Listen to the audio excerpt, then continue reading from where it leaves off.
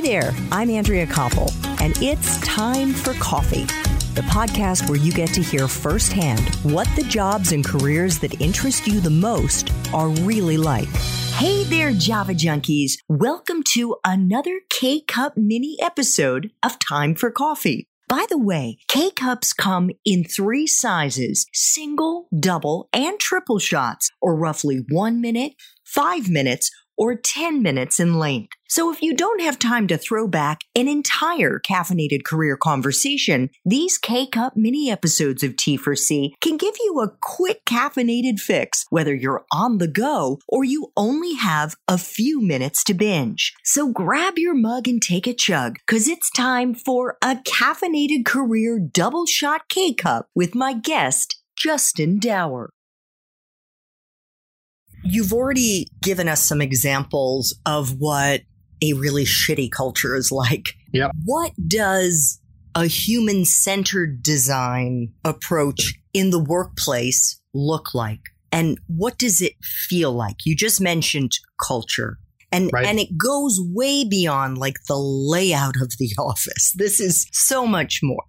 Yeah, I was on another podcast with a fellow from Ireland, and I wrote about a concept in my book about this feeling in the pit of your stomach on a Sunday where you dread going into work, and he called it the Sunday dreadies. And I love the way he put that. And I mean, that's so applicable if you are in a role where you dread going into work because you think about the previous week and how you were thrown under the bus, or how, like I said, you tried to leave early and someone tapped their watch and threw a little dig at you. Those are all signs of an unhealthy culture. You don't want to go into work. You'd rather stay home under the covers. You can't fall asleep because you're playing this horrific film reel inside your head of what happened last week. A healthy culture is people first. And I say human-centered, and that means different things to different people in the way we create. But ultimately, it boils down to people first. And in the way we design and the way we treat one another. And we treat one another with respect as individuals. So that means looking out for your fellow man at that point. It means being respectful, particularly at this time when we're working from home amongst coronavirus. And on any given day, someone's productivity might hit 70%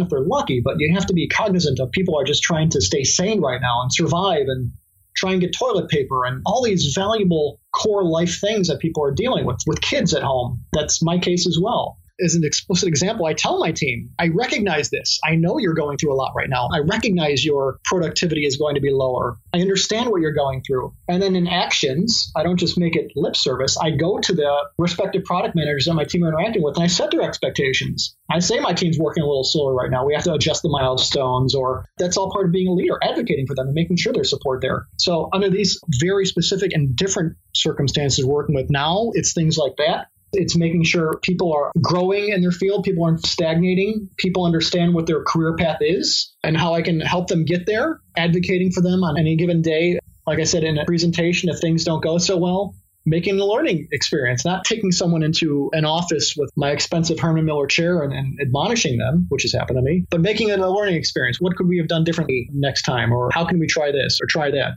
Being an advocate for my team, both in a design sense and a cultural sense, making sure that a healthy culture is not defined by a ping pong table and arcade machine, that's more defined by respect and humility and empathy at the most senior levels. Those are all core signs of a healthy creative culture.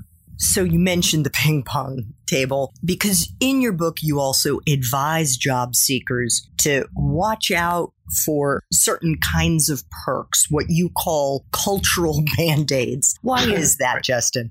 It's important to make sure that a business, when they might tout their culture, because a lot of businesses recognize culture and brand are synonymous. If you have a healthy culture, that organically will fuel your brand and the organic marketing in the job space as well. Oh, this company has a really cool culture. Maybe I'll check that out. And you think about things like some software firms on the West Coast have things like sleep pods, where you can take a nap at work and you can conk out like a sensory deprivation orb, or the business will pay for my dry cleaning. If I'm at work too long, they'll pay for my dry cleaning. If I'm there past 9 o'clock, they'll pay for my cab home. On the surface, those things sound great, but you have to think about the other side of that. Why am I working past 9 o'clock?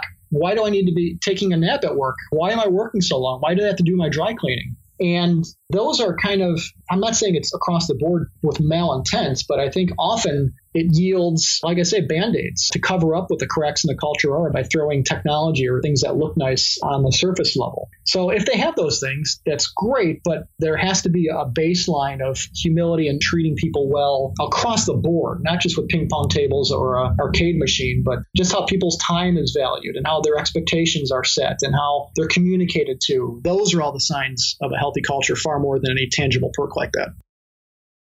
Thanks for tuning in to this K-Cup mini episode of Time for Coffee. If you want to listen to our entire caffeinated career conversation, please check out the show notes for this episode. Thanks so much for listening to Time for Coffee, where the professionals in the jobs that most interest you always have time to grab coffee, 24/7, no matter where you live. I have one quick favor to ask you. Remember to rate, review, and subscribe to Time for Coffee. Thanks so much.